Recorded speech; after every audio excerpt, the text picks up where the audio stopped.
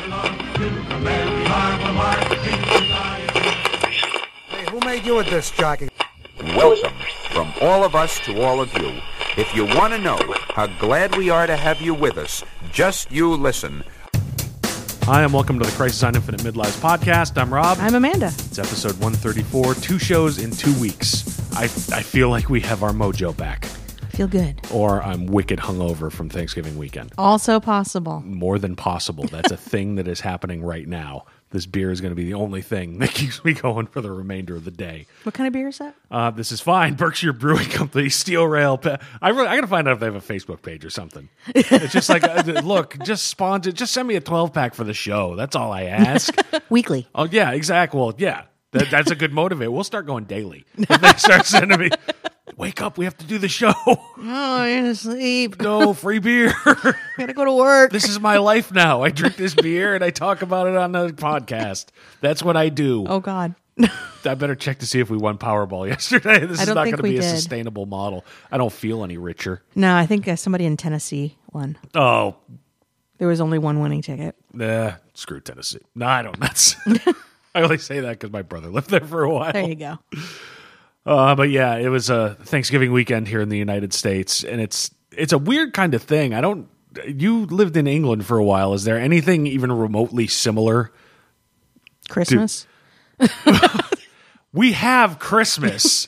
That's a different thing. There might have been. I don't know. Well, no, it's just a sort of an arbitrary, it's not even a 3-day weekend. It's like, 4-day weekend. I don't know, honestly. For everybody who doesn't work in retail. Those people are fucked I because had of to Black work. Friday. Well, I was in retail when I lived over there. So you would have been fucked. Yeah. Like But- I worked New Year's Eve. It was Yeah, it's basically everything shuts down sort of on Tuesday. You go to work on Wednesday. Maybe I worked from home. Yeah, I had a in half air day. quotes. Like I turned my computer on and then I did other shit. Yeah. But either you have to travel to be with your whole family or your family travels to see you. We're kind of lucky in that just your mom comes to us. Yeah. Because the rest of my family is way the hell away from Boston. And apparently, the rest of my family had some sort of get together today because people at this point are all at the stage where they have their own families. So getting together on the day of is more challenging because they're doing their own tricky things. Well, it becomes a negotiation. Who's going to go where and whose turn is it to do what? And again, we're really fortunate in that, it's just your mom shows up, period, we're done. Yeah. But And that's really only because in the last couple of years, she's downsized into apartments where the kitchen is of a size that it does not make sense to host things. Plus, she's had cats. Yeah.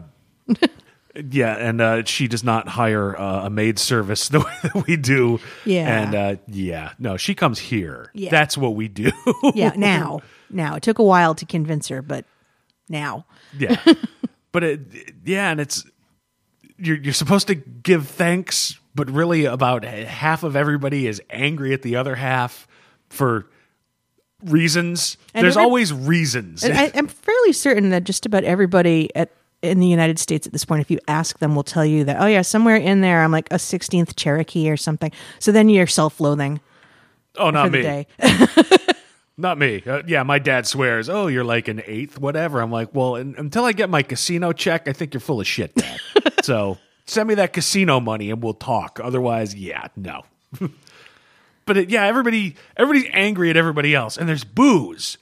So it's and the reasons go from politics. That's a big thing in all the newspapers. Oh, how not to talk politics. There's nothing in the newspaper to say, oh yeah, my brother fucked my girlfriend back in high school, and there's nothing to deal with that. Or you got $40 more in the inheritance when grandma kicked off, and so there's just hate all around the table. You're giving thanks that everybody just has a butter knife, or it would be a bloodbath. And the booze flows, and you pray for the football game or the first Christmas movie on Lifetime. Just something. Yeah, we didn't do that. Usually we watch the maybe it's not today or not. It wasn't Thursday. There's like the Christmas Story marathon. Is that? No, that's on Christmas Eve and into Okay. Christmas Day. All right. Yeah, they don't. I can't handle that yet.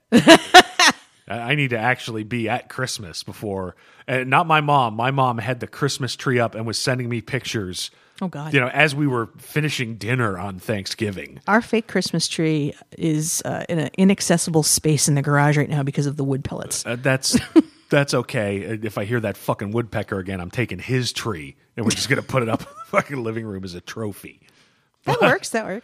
And then, so yeah, just hatred, drunken hatred, and you eat so much that you can't get off the couch to give the shiv to cousin Billy, who you think was grifting off grandma as the dementia took hold. Wow. Yeah, We got a good Thanksgiving. our Thanksgiving was relatively tame here. Yeah, so we even kept the politics to a minimum, which is nice. Yeah. And but also we're smart enough. And then for most families, it's after just this rage, you've just roiling rage. I firmly believe Black Friday is not a thing there to get deals. It's a way to disperse. Just everyone get the fuck out. You go to Walmart, you go to Best Buy. It's just We'll regroup. Later. Take your aggressions out on the other people there for the doorbusters.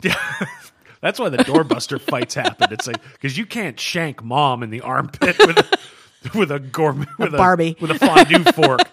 Yeah, but that prick who grabs the last ROM Space Knight or whatever the kids are after this Hatchlings. Yeah, fuck that guy. He took my hatchling. What the fuck is a hatchling? It's like a Furby and a Tamagotchi had a frightening baby. And it actually comes in an egg that will hatch. He was wrong and you knew it. I'm just telling you what the television told me. And apparently they're the hot new seasonal winter Christmas item, and nobody can find them. So they're rare like unicorns. I think I'll look. I've seen things you people with Amazon wouldn't believe. I've seen attack Cabbage Patch Kids on fire off the shoulder of Caldor. I remember the lines for the Cabbage Patch Kids back in the day. I never got one, but me neither, because testes. But they had boy ones. Yeah, but I had testes. It's the guys in junior high with the Cabbage Patch Kids. You didn't have to worry about them on the dating chain.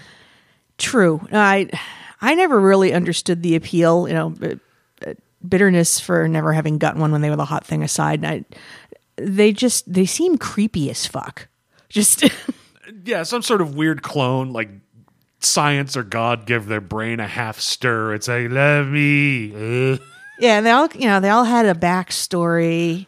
It made you really wonder if this really was Barbara Ann, and she died, and her soul lives in this doll now, screaming for release, just praying, throw me in the fireplace, kill me. Yeah, creepy. See, the toys I had to deal with, and we've done shows about toys with old commercials and shit. I should dig those back up and re-listen to that episode. But yeah, none of the toys I wanted were the ones that people would go to war over. I don't recall my dad coming home with any fresh wounds and a big Millennium Falcon-sized bag under his arm. Oh, see, my memories would then have to involve people coming home with toys. No, don't play Sad Hulk. Please go on. No, we've been through this before. I didn't get a lot in the way of toys. Here, have these corduroys. Cool story, bro. All right, there we go. Have a book. I got books. Have a nightgown. It might be flammable. I did not. Here, wear this and make pancakes. Let's find out. That's where it's good to be the oldest sibling, because the let's find it might be flammable was followed by let's find out as somebody flicks matches at you. Go in the backyard. We don't want you to burn the kitchen. It's probably a reason my sister lives in Ohio. Yeah. But yeah, we don't have to deal with it. Yeah, I don't think any of my toys were on the endangered species list. It's the biggest one I remember getting was when I was like 9 years old, was the big Millennium Falcon playset. I think that was my biggest Christmas gift. There were bikes and stuff like that, but Dad didn't have to go out and boot some ass for a Tickle Me Grover or whatever would have been around at the time. Tickle Me Grover sounds like a felony. Fist Me Elmo. Oh, so yeah, at least we got off a little light. Your mom came, and we had to deal with a certain amount of political talk, which we do not do on this show, thank God. No. Yeah, we didn't have to do Black Friday. We just got savagely drunk for a couple days. It was pretty sweet, actually. It's all right. It's all right. We made it out of the house a couple of times. Did we? Yeah. Was I blacked We out? were at a bar last night. Oh, that explains it. That explains everything. That's why I can't stop my hands from shaking. I think Friday we made it out of the house too. Were we trying to escape your mom? We went to the bar. So we didn't accomplish very much over this long weekend, but We went to 2 different bars. I mean, that's not an accomplishment. That's just a matter of free time lining up. We would do Yes. that every day if the time allotted itself. Yes. Yeah. So if you're recovering from a Thanksgiving more like the one I described, good luck this week. There's still time to change the will. Yeah, do it now. Do it quickly because people are calling lawyers fast. The cool thing is, and this has been the cool thing for a long time, whenever there was a holiday, it fucked up the comic distribution timing. Yes. Because I remember a lot of whenever there's a holiday, we'd get the emails or on the blog from our local comic store. It's like, oh no, the books will be here a week from Tuesday. Yep. Half of them will arrive on Monday, and that really doesn't happen anymore. All the books are there on Wednesday. Mm-hmm. The owner was itching to get the fuck out. He's like, do your lap, get your books and get out of here. Which is unusual. Yeah, well, he's like, everybody else, all the other regulars came because they had to travel. You just have one person come and get your books and get out because I got a rage giving that I have to deal with at home, like you're going to talk about on your show, and I need to bolster myself with whiskey. So yeah, but we got all our books, so we're ready to talk about them. Do you want to start with Civil War II? It seems right after talking about Thanksgiving. Yeah. No, I'm sensing there's going to be a more satisfying ending to everybody's Thanksgiving than there is going to be for Civil War II. Yeah, I This agree. is finally the week where we had not only a Civil War II issue, number 7, but a couple of other issues with Captain Marvel, where clearly the original scheduling was Civil War II is supposed to be over by now. Right. It got delayed, and Bendis said, I thought of a new ending and let me add an issue. So we're starting to really see where things are going to be in the Marvel Universe at the end of Civil War II, and I'm upset. I don't like it. I don't like it. The fact that it doesn't appear that Carol Danvers will be frog marched somewhere Yeah. is problematic. Yeah, on a variety of levels. Nobody's going to put the. We'll start by saying there's going to be spoilers for all the book. We're sort of going to We'll start by talking about Civil War II, number 7, written by Brian Michael Bendis, art by David Marquez and Andrea Sorrentino. But also in here, we're going to talk about Captain Marvel 10, written by Ruth Fletcher and Christos Gage. Ruth Fletcher Gage and Christos Gage, art by Tony Silas. What kind of parents would name their kid that? It's got a TH. I think I said that about the last Captain Marvel episode we Probably talked about. Tony. And The Ultimates 2, number 1, written by Al Ewing and art by Travel Foreman. But why don't we start with Civil War 2? We've finally got the groundwork for the big battle between Spider-Man and Captain America on the steps of the Capitol, which is only there so that Bendis could put one of his minor but favorite characters front and center at a Marvel event. I feel like they should have just made this issue just repeated panels of Spider-Man waiting and just played the Jeopardy theme. Just Like in Batman versus Superman. Yeah. Where Batman just spends like 45 minutes standing by the Batsuit going, shit, should have pissed before I did this. because really all this this entire issue is Tom Brevoort and Will Moss going, stretch, Bendis, stretch. Yeah. It feels like a certain amount of that.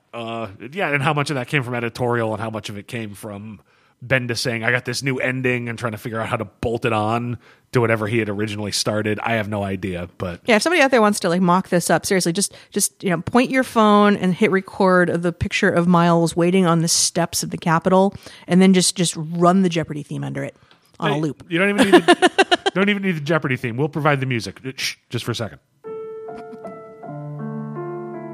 Don't laugh at it. Just email us if you need that whole clip. We'll send it to you. So yeah, it was a lot of Spider-Man and Captain America talking. Ulysses had a vision of the future being the world of Old Man Logan, which means Mark Millar now can buy another fucking Aston Martin and pretend he's James Bond or whatever he does while he's at home. Well, good for him. You know, we've got Captain Marvel showing up to preemptively arrest people and spoilers, fucking murder Iron Man. Yeah, which means that somewhere Brie Larson is really going to fire her fucking agent, I think. So, yes, this is sort of the Flashpoint event, and then I guess we just get aftermath after this. For a Flashpoint issue with the huge final climactic moment, it really didn't feel like a lot fucking happened in this book. No. You know, some things happened. It was like people talking and then moments of sudden catastrophic fucking violence Yeah. in like 2 or 3 panels. Like even the final battle between Captain Marvel and Iron Man was 3 pages, and I counted it. It was 4 pages, but one of them was a double page spread, and 14 panels total. That was the big climactic moment of Civil War II, at least as we know at this moment. Right. Right. Now we've got Wolverine killing one of the Hulk kids in the flash forward from Old Man Logan. That was like 2 panels. What else? But that's really about it. Otherwise, it's Ulysses talking to Old Man Logan, and Captain Marvel talking to Maria Hill, and Spider-Man talking to Captain America, and Captain Marvel talking to Spider-Man, and then big explosive violence. Right. So the pacing felt really fucking weird, considering, this should be the money shot. This is the final. This is the moment of Captain America realizing, oh, Jesus, the battle is lost in the first Civil War. But with that, we got the awesome scene of Spider-Man going after Mr. Fantastic, and Right. Mr. Fantastic saying spectacular, and Spider-Man saying amazing, or vice versa. I think I fucked that up. But either way, you got some bang for your Civil War buck. Right. Yeah. Whereas this is you get a cover with yet another artist obsessed with Carol Danvers' crotch. So much crotch. It's like you know what I think I should draw attention to? She's got some childbearing hips. That woman, if she chose to retire and have some kids, she'd do all right. That's Yeah. okay. Well, no, it's just that seems to be like lately when people are drawing her, they just decide to go straight to the lower third of her body. Yeah, I was focused more on the giant sort of crotchal area as opposed to the hips, but Well, sure. it's all part of the pelvic region. Okay. There's a lot of pelvic region on this cover, is what you're trying to say. Yes, there is. Okay. There is. Yeah, it's like the cover to that. What did we talk about a couple months ago? Power Man and Iron Fist. Yeah. That was like also like 2/3 crotch. Yeah, and the crotch was dead bang center on the page. It's like it drew the eye harder than the worst fucking piece of meat pose from Hustler magazine in 1988. And the other part of it is, looming in the background is Ulysses saying, my vision was that I would tell you that my eyes were up here and you wouldn't care. Jesus. All right, that's too far. We gotta let the cover go. It's not a good cover. It's nothing special, but yeah, it seems like there have been more covers focused unilaterally on Carol Danvers' crotch Yeah. than I would expect from a family comic company. Yeah. What would Disney say? Disney, Give me the money. Disney would say, "Really? You just killed the guy played by Robert Downey Jr., who makes all our money? Really, you did that?" Yeah. So the pacing, was all screwed up. This entire series feels like there's been weird pacing. It's we'll have the Hulk and we'll just murder him without him actually doing anything, and it's a big battle with Thanos, and that's just 2 or 3 pages because since they know what's coming, it's just a bing bang. Let's wrap them up. Right. Yeah, we had one big battle sequence. Was it 2 issues ago? I think so. That sounds right. Because that's when, the big battle, and then Ulysses had his vision of Spider-Man killing Captain America that brought everything to a halt. Well, So that we could have 2 months of issues Yeah. of Spider-Man getting ready to go to the Capitol.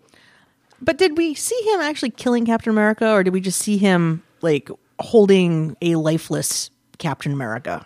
I mean, that's that big thing at the beginning, the big page that was also in, I forget which book last week. Yeah. That's all we get. Because this, to me, says this could be the aftermath of whatever friggin' battle Tony and Carol are having. Make no mistake, it has occurred to me that, yes, Captain America, well, how many fucking Avengers can you kill in Civil War II? How much time you got? Oh, my God. Yes, that thought has occurred to me, that it's really the aftermath of Captain Marvel versus Captain America, which, just makes it friggin' worse. Yeah. Before we get too far into Captain Marvel and how just cynical clearly Bendis is about America and how we deal with things that we see or are told. Not that he's necessarily wrong, but it's a fucking superhero funny book. There were a couple of things in this book that actually worked for me. The main one was Spider-Man when he was talking with the DC cops. Yeah. Because that was old school, like Peter Parker. It's like, put your hands on your head and take off your mask. No, thank you. Thanks for coming by. No. Yeah, I don't think so. Thanks.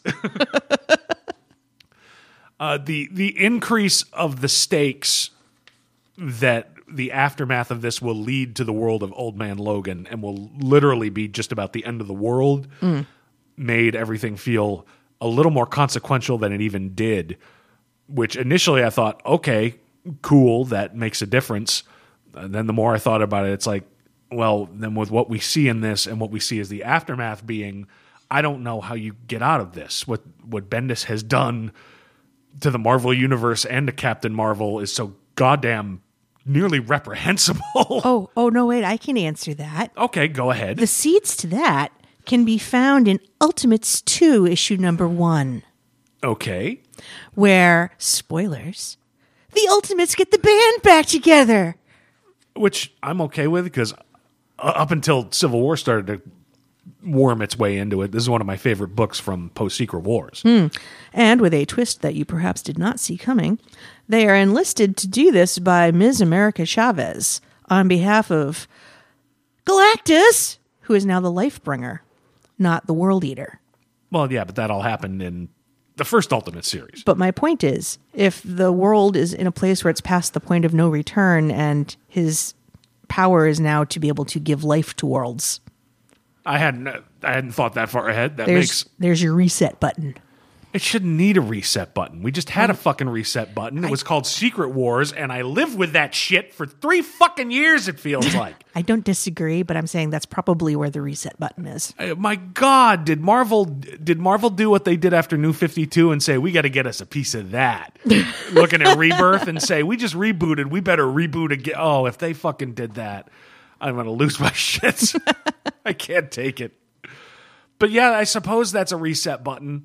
But yeah, learning from this that the stakes of Civil War II are the end of the world, and the implication, at least that I took from Civil War II number 7 was, if things progress in the way that Ulysses has seen, which it seems that they are, it means the end of the world. Which means that Captain Marvel, in killing Iron Man, again, killing a founding member of the Avengers. The second one in this event. Is going to destroy the world, and based on what we're seeing in these other books, the Marvel Universe makes her a hero for it. And possibly a third one if, in fact, the fallout from this battle kills Steve Rogers. Oh, she's killed there have been a lot of Avengers killed on her watch. Yeah. We've got the Hulk. Rhodey, War Machine. She-Hulk almost killed. Yep. And it looks like she's coming back as a Grey Hulk. Yes. Yes. Iron Man. Wasn't there one or two others? Probably. So yeah, stomping all over the Constitution, the First, Fourth, Fifth, and 14th Amendments. Fuck that shit. We'll just seize people and put them in a room. Habeas corpus, fuck you. Yeah, she fucked the Magna Carta. Yeah. That's villain level shit. Yeah. You put people in the negative zone for that. That's Prince John from, like, Robin Hood shit. Yeah. I mean, even just in this issue, is there anything that she does that's really defensible? No. She mobilizes S.H.I.E.L.D. to arrest Spider-Man for standing on some fucking steps. Yeah. I mean, I wrote down everything that pissed me off in this issue. She seizes control of local law enforcement to take over the crime of standing on some fucking steps. Yeah, Miles' only crime is standing while brown. Like, really. But, well, all right, yeah, everybody saw him under his mask, but that doesn't have anything to really... Just saying. It's possible. I don't want to be political on this show, but here's a question I had. If the goal here is to avoid Spider-Man killing Captain America on the Capitol steps. Yep. And everybody is there. The scene is set. Why is taking Spider-Man into custody a better option than just letting him fucking leave? Yeah. It's a no-lose situation. If Spider-Man leaves and Captain America's not killed, Captain Marvel can still walk up the steps of the Capitol and say, see, it's because Ulysses gave us the vision, we were able to resolve it. What it doesn't let her do is say, I resolved it. Right. He just left. But it does the same thing. You know, and you could also make the same argument, and I think we have in the last couple of weeks, that they only got that far because of Ulysses' vision. Yeah. You know, I rarely pop off to just hang out on the steps of the Capitol to look for a fight. And I have a car and money and the right kind of alcoholism to make going to the Capitol to pick a fight seem like a good Saturday idea, none of which Miles Morales has. So just the fact that vision happened put everybody in there in the first place. But I'm trying to... But his visions also happen at times that are the worst possible time. Because, yeah, everybody saw this one. And then his new evolving skill set where he can project himself into the future. And like the Inhumans that were around him when that happened at the beginning of this issue, none of them saw or felt any of that. No. So, yeah, what his actual power set is, I'm still not really clear on. I can project it. It's stronger. It's weaker. I don't... Right. And this information came at a point in time where it was not going to be helpful by the time he got out of his psychic reverie and was able to communicate with other people around him again. Yeah, it was just too late. Yeah. It was just as Captain Marvel was leaving the helicarrier. Right. So Ulysses is a big problem with this story because, again, what he actually is and the nature of his powers are really not clear. Right. Iron Man is absolutely convinced it's just an algorithm and he figures it out, and some people seem to think that and other people think no, or it doesn't matter. It's the nature of what he can do and why he does it just doesn't make any sense, which is great for Bendis because it means he can fucking do whatever he wants. Yeah. You know, it's, I see the Hulk eating somebody. You know, and this, I can make you see this so that you take it really seriously, but this other end of the world thing, only I see that, so nobody has to take me seriously with this. And by the way, wouldn't a certain amount of my power being, you know, Jesus Christ, get Hawkeye on the phone, flip the meat at 2 minutes, you're going to burn the cheeseburgers, for Christ's sake. At some point, it'd be some stupid vision. Yeah. So, yeah, as this story goes on, I'm just getting angrier and angrier. All the potential that it had to be about big, weighty science fiction ideas like free will, and now it's just, no, Captain Marvel's a thug, and we're going to make her the top cop because of it. Yeah. And Bendis has told that story before, when it was Norman Osborn. Yeah. And we suffered through a fucking year of Dark Reign. Nobody looks back fondly on Dark Reign. Nobody goes, man, that was a year of comics. I loved that. Certainly, everyone must have loved it because it's not like Marvel immediately turned around and said, we're lightening everything up. The heroic age, everybody. Let's just do a completely different thing. We got Warren Ellis's Thunderbolts as part of that, at least. Thunderbolts was before that. Was that before that? Bendis led into it. Bendis right. took the idea of Norman Osborn being in charge of the Thunderbolts and saying, I'm already doing this, Right, but you know right. it would be kind of cool. So, yeah, don't bring Warren Ellis into this. You're right. You're right. Warren Ellis has many crimes on his docket, but Dark Reign's not one of them, goddammit.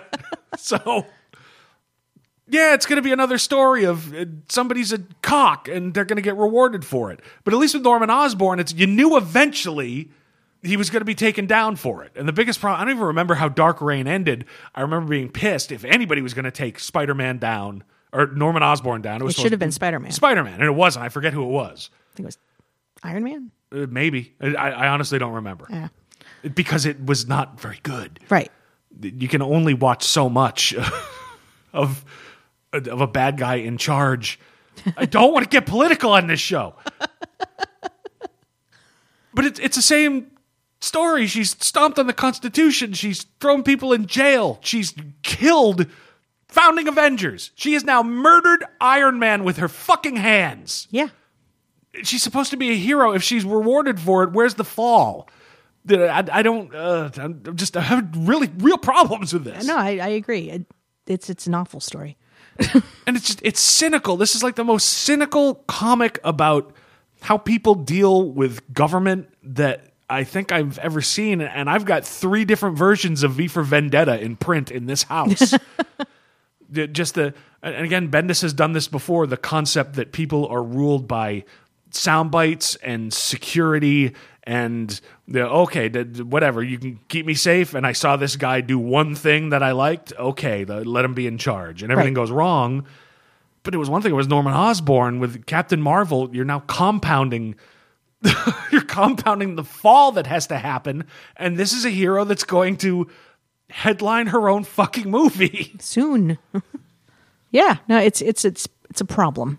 When you read superhero comics because you want to read about heroes, and then you're constantly being given people who behave contrary to the nature of a hero, it's depressing. Yeah. It ceases to be good escapist fantasy. Yeah, and I don't need to be pandered to. I don't need to have my hand held. And I'm 45. I'm not 5 years old. I don't need to see the good guy win all the time. But this is a particular egregious, misguided set of actions from somebody who Marvel is trying very hard to turn into, and successfully, no thanks to Civil War II, turn into an A-list character. Yeah. That can carry her own movie. And I don't see how you get out of this. Yeah, and then going into, Captain Marvel 10, where the adulation is happening at the end of it. It's like, by God, I just have to go out there and earn it. It's like, well, earn what? Just this issue. Yeah. And when are you going to start, by the way? Because you've been absolutely reprehensible for several issues across multiple books now. Yeah, you've been lying to your allies to get a one-up on an enemy. You put your friends in shackles. Yeah. Rather than trust them. It's just the hubris in that issue. Well, still at the end going, by God, I'm going to be humble and I'm going to earn this every day. No, you should be fucking blown away. I feel like every time she was, talking about what she needed to do to capture the fake Philippe Below or whatever his name's supposed to be. Oh, he's his villain name is actually Master of the World. Oh, okay, that's yeah.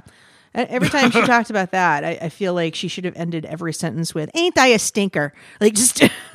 Had to put you in shackles. Ain't I a stinker? Yeah, it's just it's horrible. And all through Ultimates 2 #1, how can I trust you, the Black Panther? I was going to put Spider-Man in a room for a few days. Think about what you just fucking said. Yeah. you were going to hold him without cause. Yeah, without cause, legal representation, nothing. Parent. Yeah. Because minor. Sorry for the dead air. I needed beer. It's okay. I was going for my water bottle at the same time. I mean, let's try and speculate. What the hell? I don't know how you deal with this now. Right now, as far as I'm concerned, Captain Marvel is a broken character. Captain Marvel has moved into villainy. Captain Marvel needs to be stopped. Yeah. So there's as far as I can tell, no way that Civil War II can end in any way that will somehow redeem Carol Danvers. There is nothing that can be done at this point. I mean, clearly, Bendis has some idea of how she'll be redeemed for the general public, who seem to worship her as unto a god. Yeah, despite her actions, which have been so fucking egregious. And the best I can figure is, look, with the right spin, people will... At least I can see this is Bendis' opinion, and I can see a certain parallel in modern America, modern Europe, hell, the modern world, I guess, but the idea that people will accept the idea that you have kept them safe no matter what you've done, and they'll thank you for it. So if it can be spun, Hawkeye murdered Bruce Banner, but It was spun with the right, oh no, this was a mercy killing, he asked me to do it. So 12 people let him walk. Yeah, and also they're weighing it against how easy it is to spin the Hulk, despite all of the good he's done, against the bad and the collateral damage that the Hulk has done when he's been on rampages. Yeah, and I'd imagine even in the Marvel universe, the odds you'll get killed by the Hulk are probably around the same, that you'll be blown up by a terrorist. It's a thing that happens. It's a non-zero chance. But in a world where superheroes are everywhere, the idea that the Hulk is going to come and you just can't stop him, it certainly can happen, but it's not like the Hulk is going town to town systematically eliminating people. Right. Bounding Hulk. Whee! But yeah, it's the same thing. Oh, you could stop the Hulk? Yep, you're a hero. You're on your way. Iron Man. It's all right. Let's take the Captain Marvel anti-Iron Man view. Iron Man came and threw the first punch in this battle. Yes. Now you can make the argument that he was justified. That from a distance, exactly the same arguments Captain Marvel made. From a distance, it looked like she was going to lay hands on Spider-Man, and she is an Omega level threat to some kid who can stick to walls. I had to protect him. Right.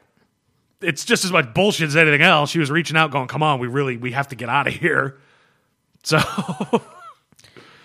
yeah, she just doesn't come off well. But yeah, you could. If anything, it feels like across these 3 books, they're trying to make the argument that people are stupid, that people are fundamentally stupid. And if you make it dressed up in, this is for your own protection, they will cheerfully adulate you while you take their freedoms. Well, I don't want to make this show political. I goddammit. didn't say a word about current events. Yes. And it's a similar argument that he made with Dark Reign. Yeah. My God, take a step back and look at the subtext. Who is Captain Marvel taking over for in the United States government at the end of this? Hank Gyrich.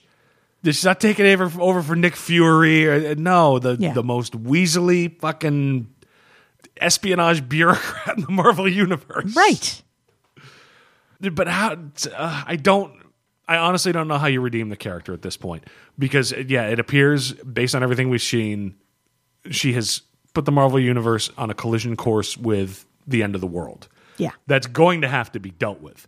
Because I already own Old Man Logan. 8 issues of that shit was enough. I don't need to see the whole Marvel Universe do that for a while and then some weird time travel do-over. Because we saw that with Age of Ultron, and that was a suckfest. So. Yeah. Yeah, this sort of shit leads to, hey, Cable's showing up.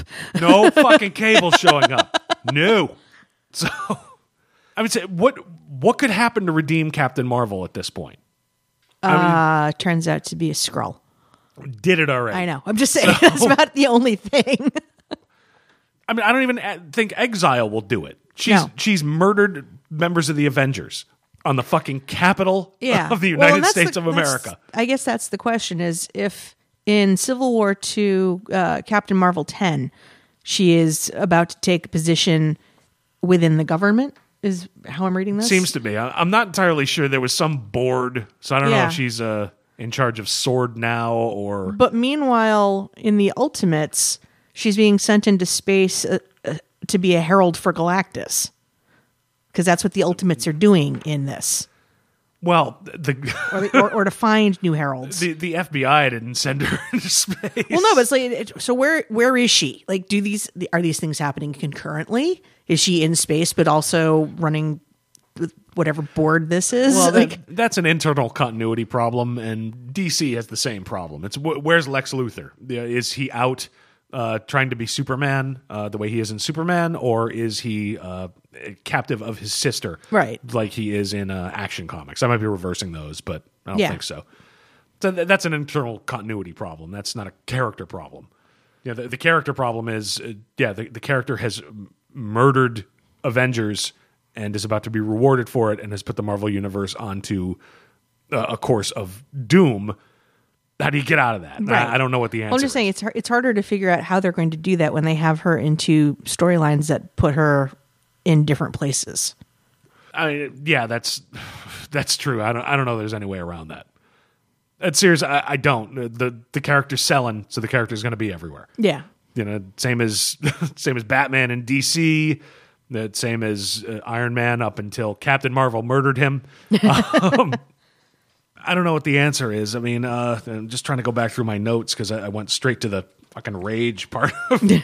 It's so easy to do. Well, this has been... I don't think Bendis should write events anymore No. because they aren't good. Seriously, House of M, what did that get us? What else did he do? Secret Invasion, interesting concept, but he spun it directly into Dark Reign and just a year of shit. And Age of Ultron was just awful, and used that as an excuse to get to Secret Wars, which is, God help me. It took a long time for me to say this, but as an old 80s DC guy, I'm glad to see DC back on top. Rebirth is kicking ass. Enjoying Rebirth. Because this is awful. It's terrible. It's not good. I mean, is there anything else we want to talk about on this? I guess I'm just going through my notes because No. all right. I guess the only positive, by the way they set this up, okay, Tony Stark is dead, but he's as we saw in Invincible Iron Man #1 a couple weeks ago. Now he is an AI in Riri Williams' suit, which means that's great. Marvel Studios can hold on to Robert Downey Jr. and give him practical things to do, even when he's shitting in a bag or relapses on heroin or whatever winds up. Yeah, it's so goddamn cynical and depressing. It is. I don't want to do Dead Air. I don't want to talk about Cap. Let's just move on to some of these other books. We'll talk about Civil War 2 as it wraps up, I'm sure. But yeah, it's of any event where I'm like, number one, it's a sequel, and number two, it sucks. Yes. So fuck Civil War 2. There you go. It's the final word on that. Exactly. Until the next time we talk about Civil War II. You know, like I said, I think I said this last time. A positive to Civil War II is Watchmen don't appear in it anywhere. All right. It's like tiger repellent. Why would I buy that? Oh, you see a tiger around me? You son of a bitch. So yeah, buy Civil War II. No Watchmen in it. It's awful. Meanwhile, I've got this DC Universe Rebirth book called Deathstroke. Yes, Deathstroke 7, written by Priest, formerly Christopher Priest. But now one name, like Madonna. Yes. Art by Larry Hama, who did the breakdowns. Pencils by Carlo Pagulon. What kind of parents would name their kid that? But Pagulayan. Okay. I'll trust your judgment better than mine at this point. I'm just so full of hate. Not you. It's hard. I'm really angry about it. There was such at least potential to not do a retread of Civil War, and it's certainly not a retread of Civil War, but to turn a hero like this into a villain, I can accept that. But I know it's also there has to be some kind of redemption arc, and there shouldn't be. Somebody who goes this fucking wrong. Somebody who says, but I was just trying to do what I thought was right. Yeah, there needs to be clearly delineated consequences that she feels with punishment and then a redemption. Right. And that doesn't seem to be happening here. Yeah, and we'll have to get there. I can't see any other alternative. You can't just say, oh, and that's a thing that happened, and by the way, the movie's coming out in a week. Right. There has to be something, but right now it's just so frustrating and depressing. It makes me, I don't want to read comics and get fucking angry. Right? I don't. It's too easy to get angry about other things. I know you think, we've got a podcast and a website. Of course, being angry about comics, it makes better radio. But no, I'm a stuttering moron right now. This is not good radio. I'm just pissed off. Son of a... You just want to suck the joy out of everything. Would you like a turkey No, sandwich? no more turkey. It's bourbon. Berkshire Brewing Company, Steel Rail Pale Ale. Big turkey sandwich, lots of mayo, going tonight. Okay, I'm lost. I'm angry, and I'm armed. Deathstroke number 7, written by Priest. Art by Larry Hama and Carlo. What kind of parents would name their kid that? So this is the conclusion of the first arc of Deathstroke after Rebirth, where Deathstroke has realized who's behind the hit on Rose, his daughter, who's been contacting his old team to put him into a compromising position. And let's just say there's a reason I have never been married.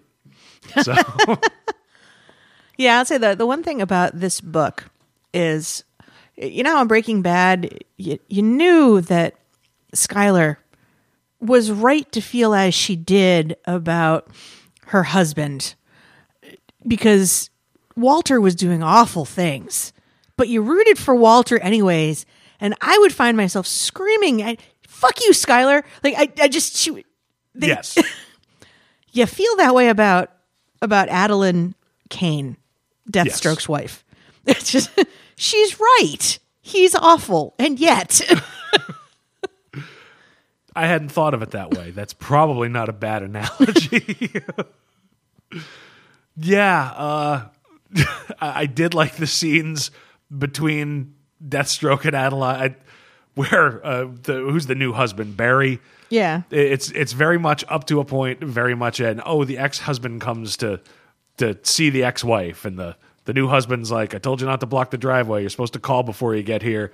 And Deathstroke, exchanges pleasantries, goes inside, and it immediately turns into the scene from Kill Bill with Kiddo versus Vivica Fox, I think. Yes. Just trying to kill each other in the kitchen as they're talking about their differences.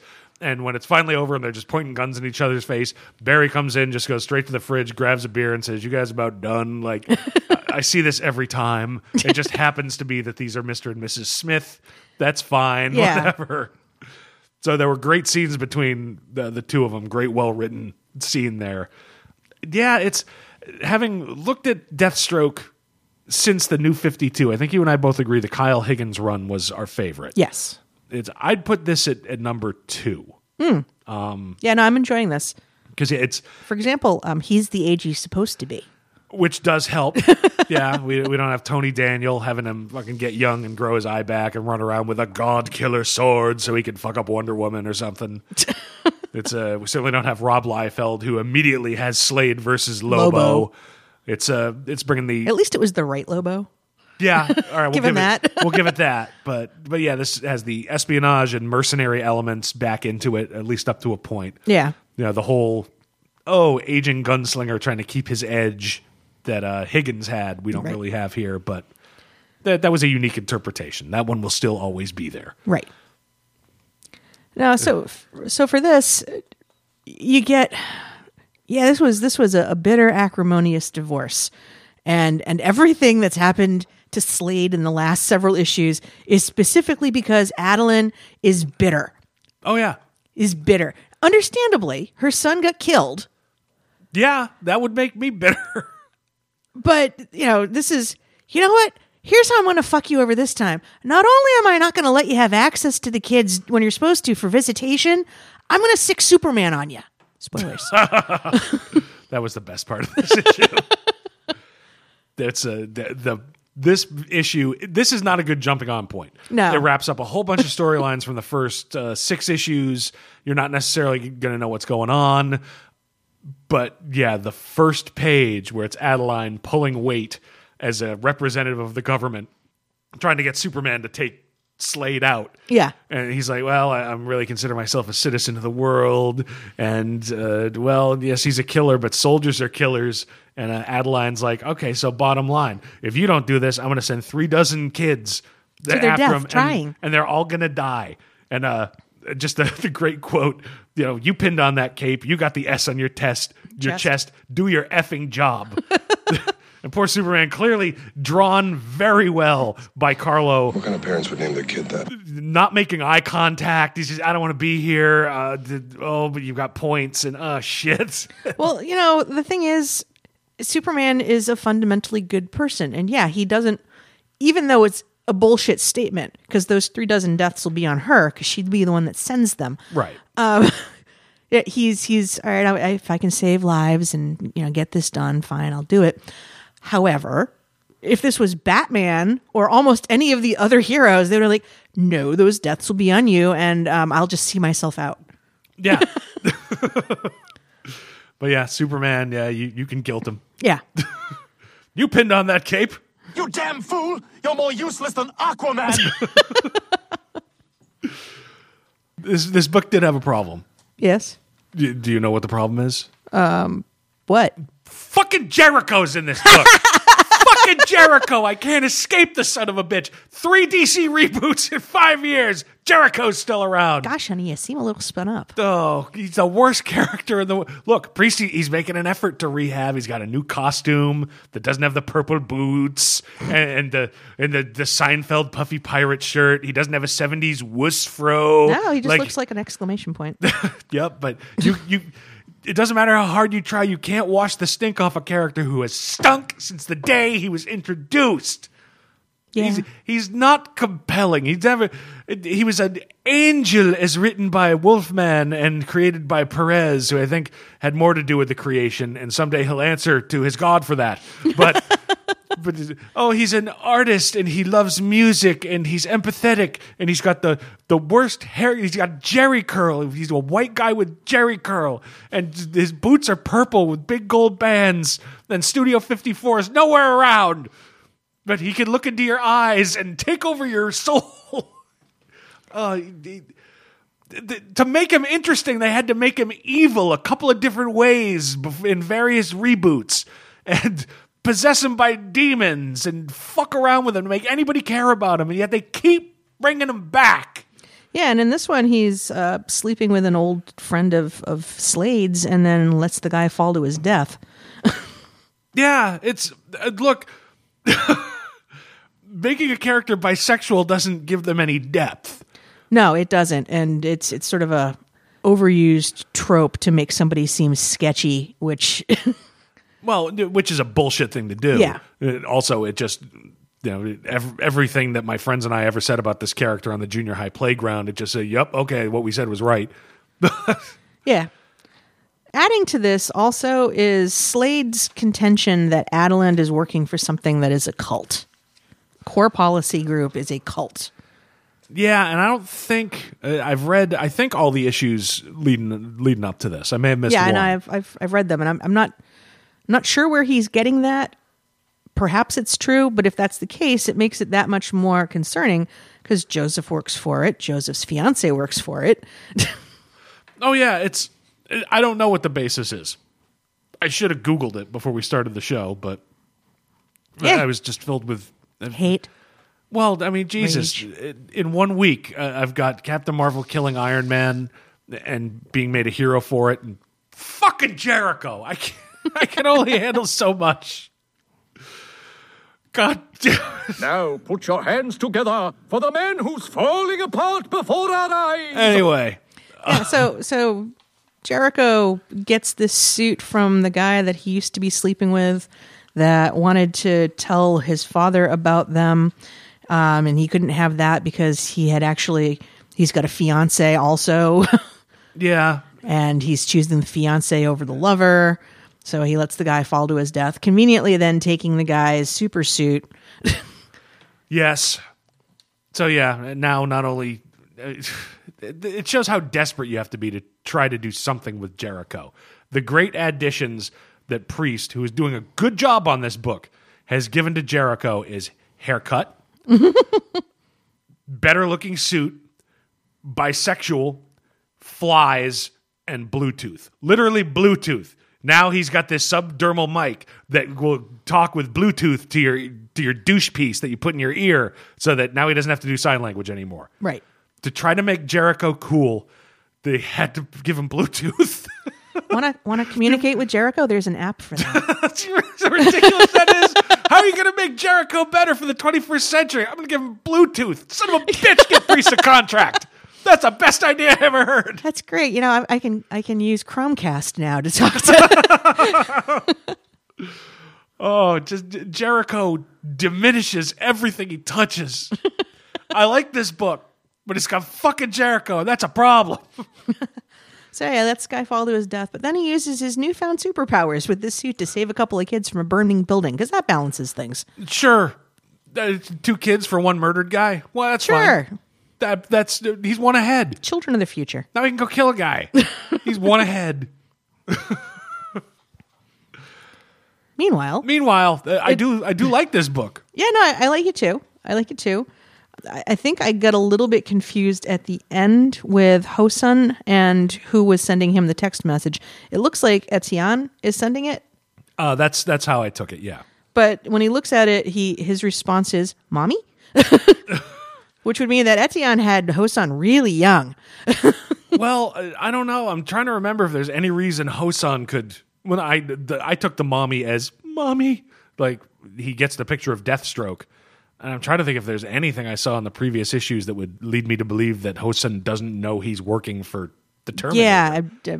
Yeah, that's where it lost me a little. Yeah, so that was a little confused. It's not a great jumping on point, and apparently, even if you've read all the issues, because I've read some of them drunk, there are things in there that are a little bit, what is that? But yeah, again, just to see Superman squirm and Jericho at least almost fall to his death. Right. I mean, Hosan's not Louis, right? Or Luis, Pat's kid. No. So- I think that character is with Rose, right? Yeah. So I don't know. I don't know the Hosan thing. Yeah, that's all part of Adeline's plans within plans. Oh, I'll put this man next to Rose so that he's got her heart in his hands. Don't worry, Jericho will save you, Rose. Do you feel reassured? No. And half the time, the scenes that Jericho are in with Rose seem creepy, like they might fuck. So Yeah, there's that. it's a real unfortunate flowers in the attic vibe there. Yeah. But I still like the book. I like the book. Yeah, but it's okay. At least they can communicate because Jericho's new power is Bluetooth. They got my dick message. So yeah, this has been a good book. If you're a fan of Deathstroke at all as an old school, not vigilante, mercenary, Yes. With the espionage elements, there's a lot to inform this. And yeah, just again, to see how Superman gets manipulated by Adeline, that alone is worth buying this issue, if just to sort of get your feet wet, even if it's like, I'm not sure what's going on. New arc, I think, starts next issue. If Adeline could get him to do that in just, 9 panels, or 12 panels. 12 panels. Yeah. It would seem to me that Amanda Waller would have him under her thumb constantly. Oh, he'd be vacuuming her house. Wash my car. Yeah. Yes, ma'am. Do your effing job. You pin the S to your chest. I don't want to buy a new jackhammer or jack handle. Jack up my car. So, deep cleansing breath, baby. Yeah, this has been a weird show. I apologize for. I feel like I've been ranting and repeating myself. Is this leftover Thanksgiving rage that was supposed to be directed somewhere at some point? It's possible, but my folks are elsewhere, and we'll talk about all our voting habits at Christmas. Oh God. No, it's. I'm so disappointed with Civil War 2, and I just really feel like they've. I put Captain Marvel on my pull list the minute Kelly Sue DeConnick put it. I like the character, and to fuck it up this hard, and to take 8 months of my fucking life. Yeah. I'm really pissed off. So you are allowed. I know, but people pay good bandwidth money to listen to the show. I like to have a jaunty cock joke now and again. Jaunty cock joke. Exactly. There we go. I want you guys to go out there and protect your balls at any cost. Don't write jaunty cock joke. We'll never get that as a title past iTunes. But no, it's been really disappointing to me in the way that an event has not in a long time, and I think it's killed characters it's comics, they'll come back. Yeah. But it's taken characters off the board that didn't need to be taken off the board for shock value, and really fucked up a solid character that had moved rightfully to the A-list. Yeah. And wasted a lot of my time and money doing it. Fuck it. Fuck it. Buffy the Vampire Slayer, season 11. Issue number 1, written by Christos Gage, art by Rebecca Isaacs. Yeah, we're doing this again. But this time there's a dragon. This time there's a dragon. And this time Buffy is in on it. She makes a very pointed comment that everybody is moving on with their lives and in positive ways, and she's doing the same thing she's been doing since she was 15. Yeah, it's I'm glad we're ending on this, because of all the books we've talked about, this one I'm feeling the most positive about, which I did not think I would. Because my initial reaction when this was in with my polls was like, oh God, another goddamn season of Buffy. Because most of the post-TV seasons have not worked for me. No. For a few reasons, but one of the simplest ones is they're just too long. Yes. Yeah, they're 24, 30 issues. Yeah, like it's a TV series. Right, which is fine when they're weekly and everything is under the strong hand of a showrunner and you've got just maybe 3 or 4 writers, but everybody is working sort of together Right. In a writer's room. And you don't get that with comics. The reality of a comic series is, creators come and go on some arcs. Yep. So the consistency of a TV season just isn't going to be there. You'll have 2 issues that look and feel very different. Mm-hmm. So, and normally with a regular comic series, that's when you check out. It's like, I don't like this creative team. I'm going to come back when they're done. Yeah. Or even with a TV series, if it starts getting into, waters where you're like, gee, I don't know about that version of Ghost Rider. I think I'm going to watch this other thing. Well, and that's the thing. The 30 issues of comics, you're talking an epic, interconnected story that you got to follow for years. Yeah. You're talking 2.5 years, at least 2 years. And, if you think of a TV show like Game of Thrones or Lost, if you miss 1 or 2 or decide, I don't like this, and you try to come back in 2 or 3 episodes, you might as well just give up on the show. And that's what I found happened with most of the Buffy seasons. We'd get some arc or some sub-story or some group of creators where it's like, this is not working for me. So I'd see the next issue in the polls and it would make its way to the bottom of the pile and I'd miss it. Yep. Or I'd read half of it and be like, I'll come back to this. And then when a new creative team comes on, it's like, great, but I don't know what's happening. And it's like, all right, now I got to find these other issues and I just don't do it. And the books would come in the polls and go unread. Yeah. That was my initial reaction, like, oh, great, season 11. This, however, is promising for a few reasons. The first is Gage and Isaacs being the main creative force. Now, they also were last year, but they were when we first started the website, when they did season 8, I think, right? No, season 9. They were the ones doing Angel and Faith. Yes. Which was stronger than Buffy season 9. Yes. So I think they're the right team to be doing this book. But the main thing is this season, 12 issues. I can do 12 issues. I can maintain and follow. Because number one, you're not going to have wildly jumping in, right? 8 different creative teams. Well, and it keeps the story tighter. If you're going to do it over 12 issues and then done, that there's less of an opportunity to go off on weird tangents.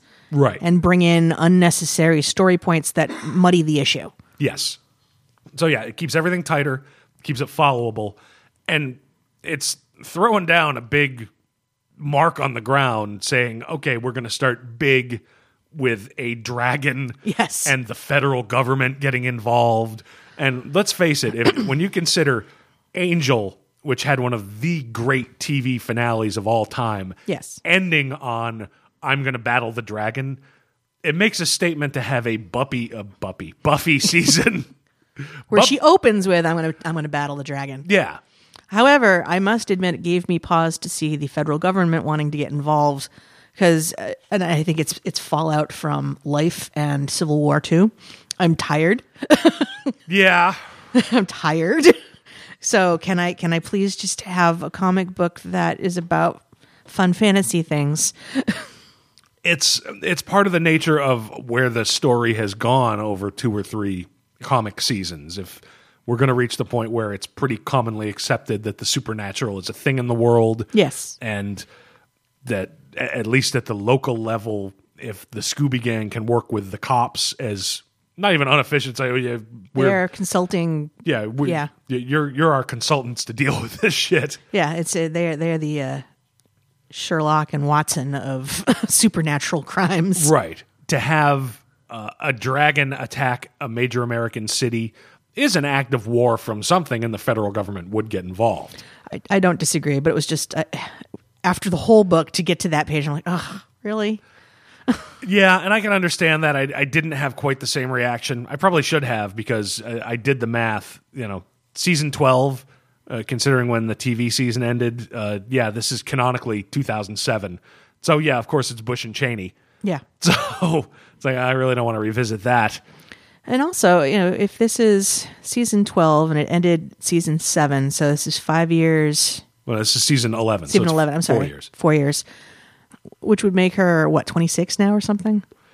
Well, season 3, she graduated. Yeah. So 19 in season 4, 20 in season 5, 21 in 6, 22 and 7.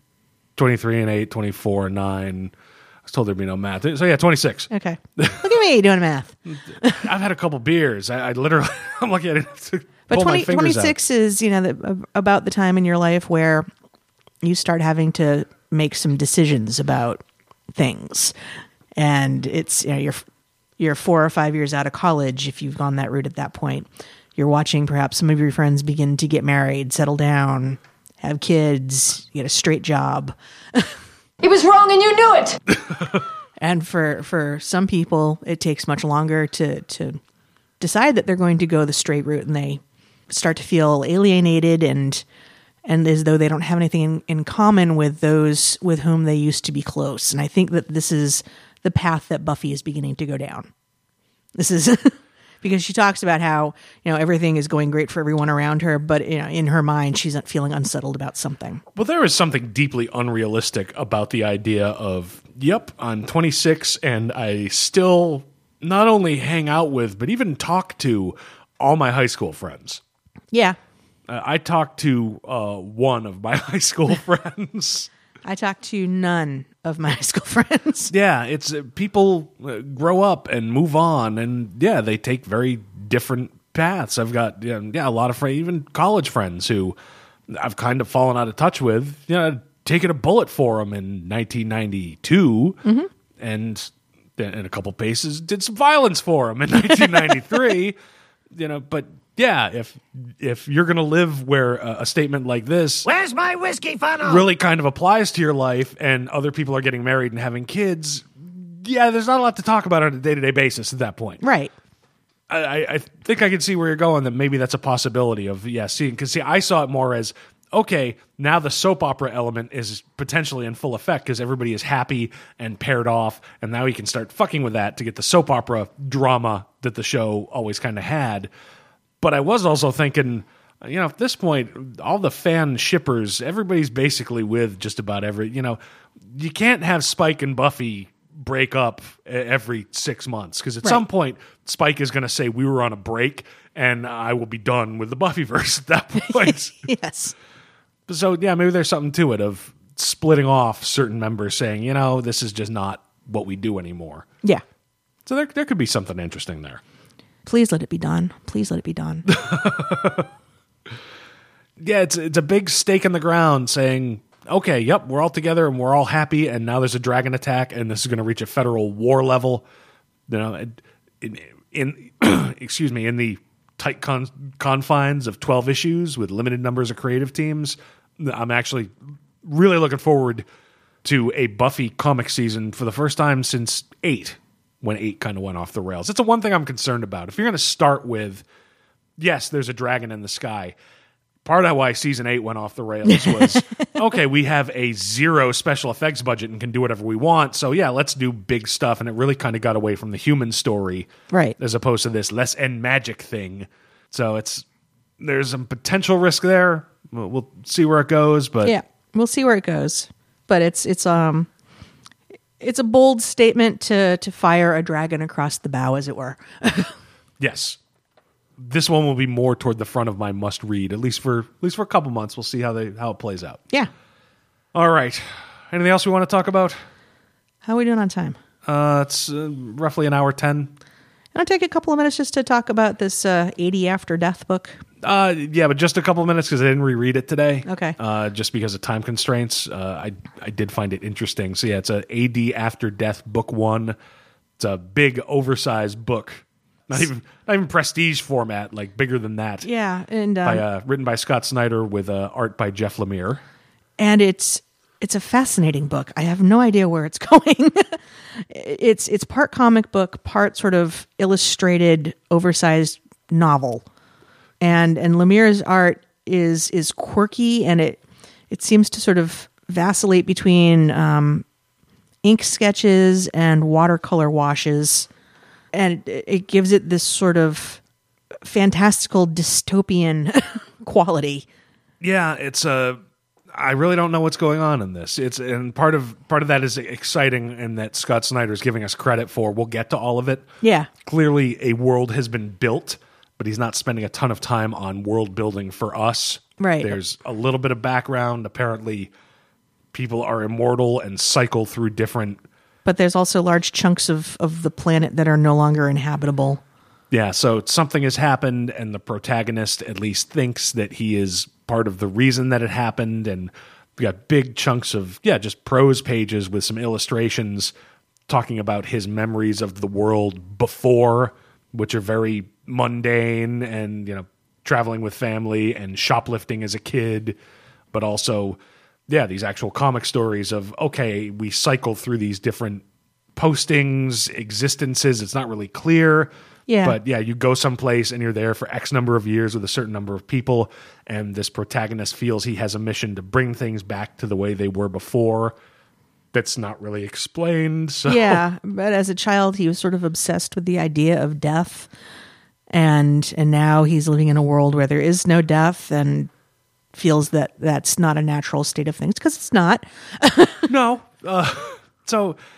It's interesting, and interesting in the sense that Snyder has talked about he's got some anxiety issues in his life, and clearly that kind of permeates this character, because he feels compelled to record and journal just in case he loses people in his life. Right.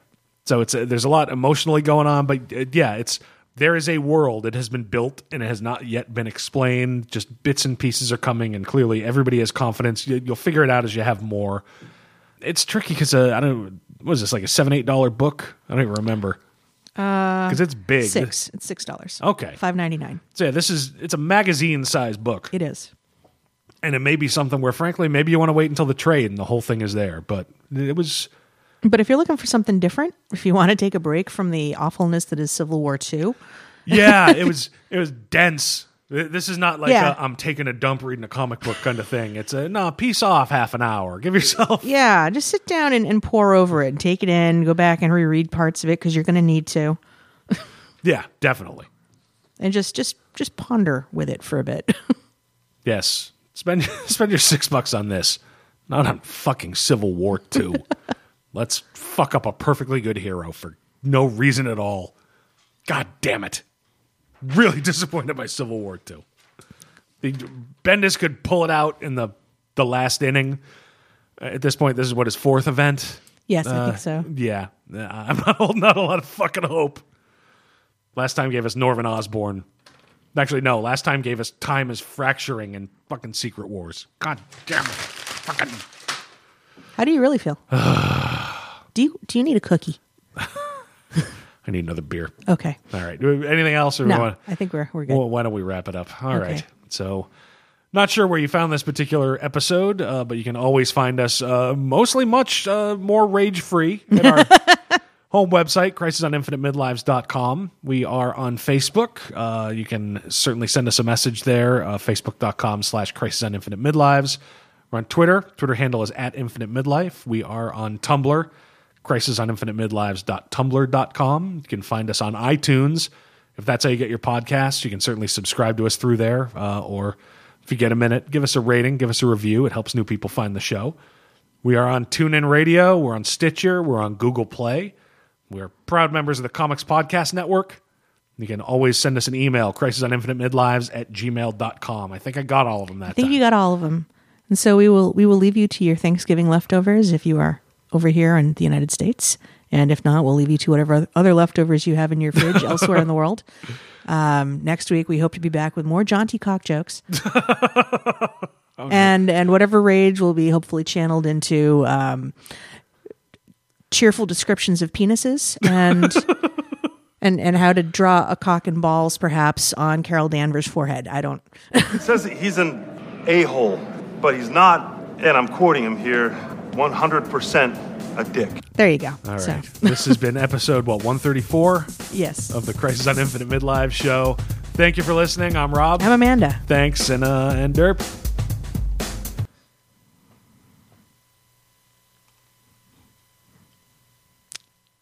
I'm just afraid I'll start yelling about Civil War II again. Then no mas. No mas.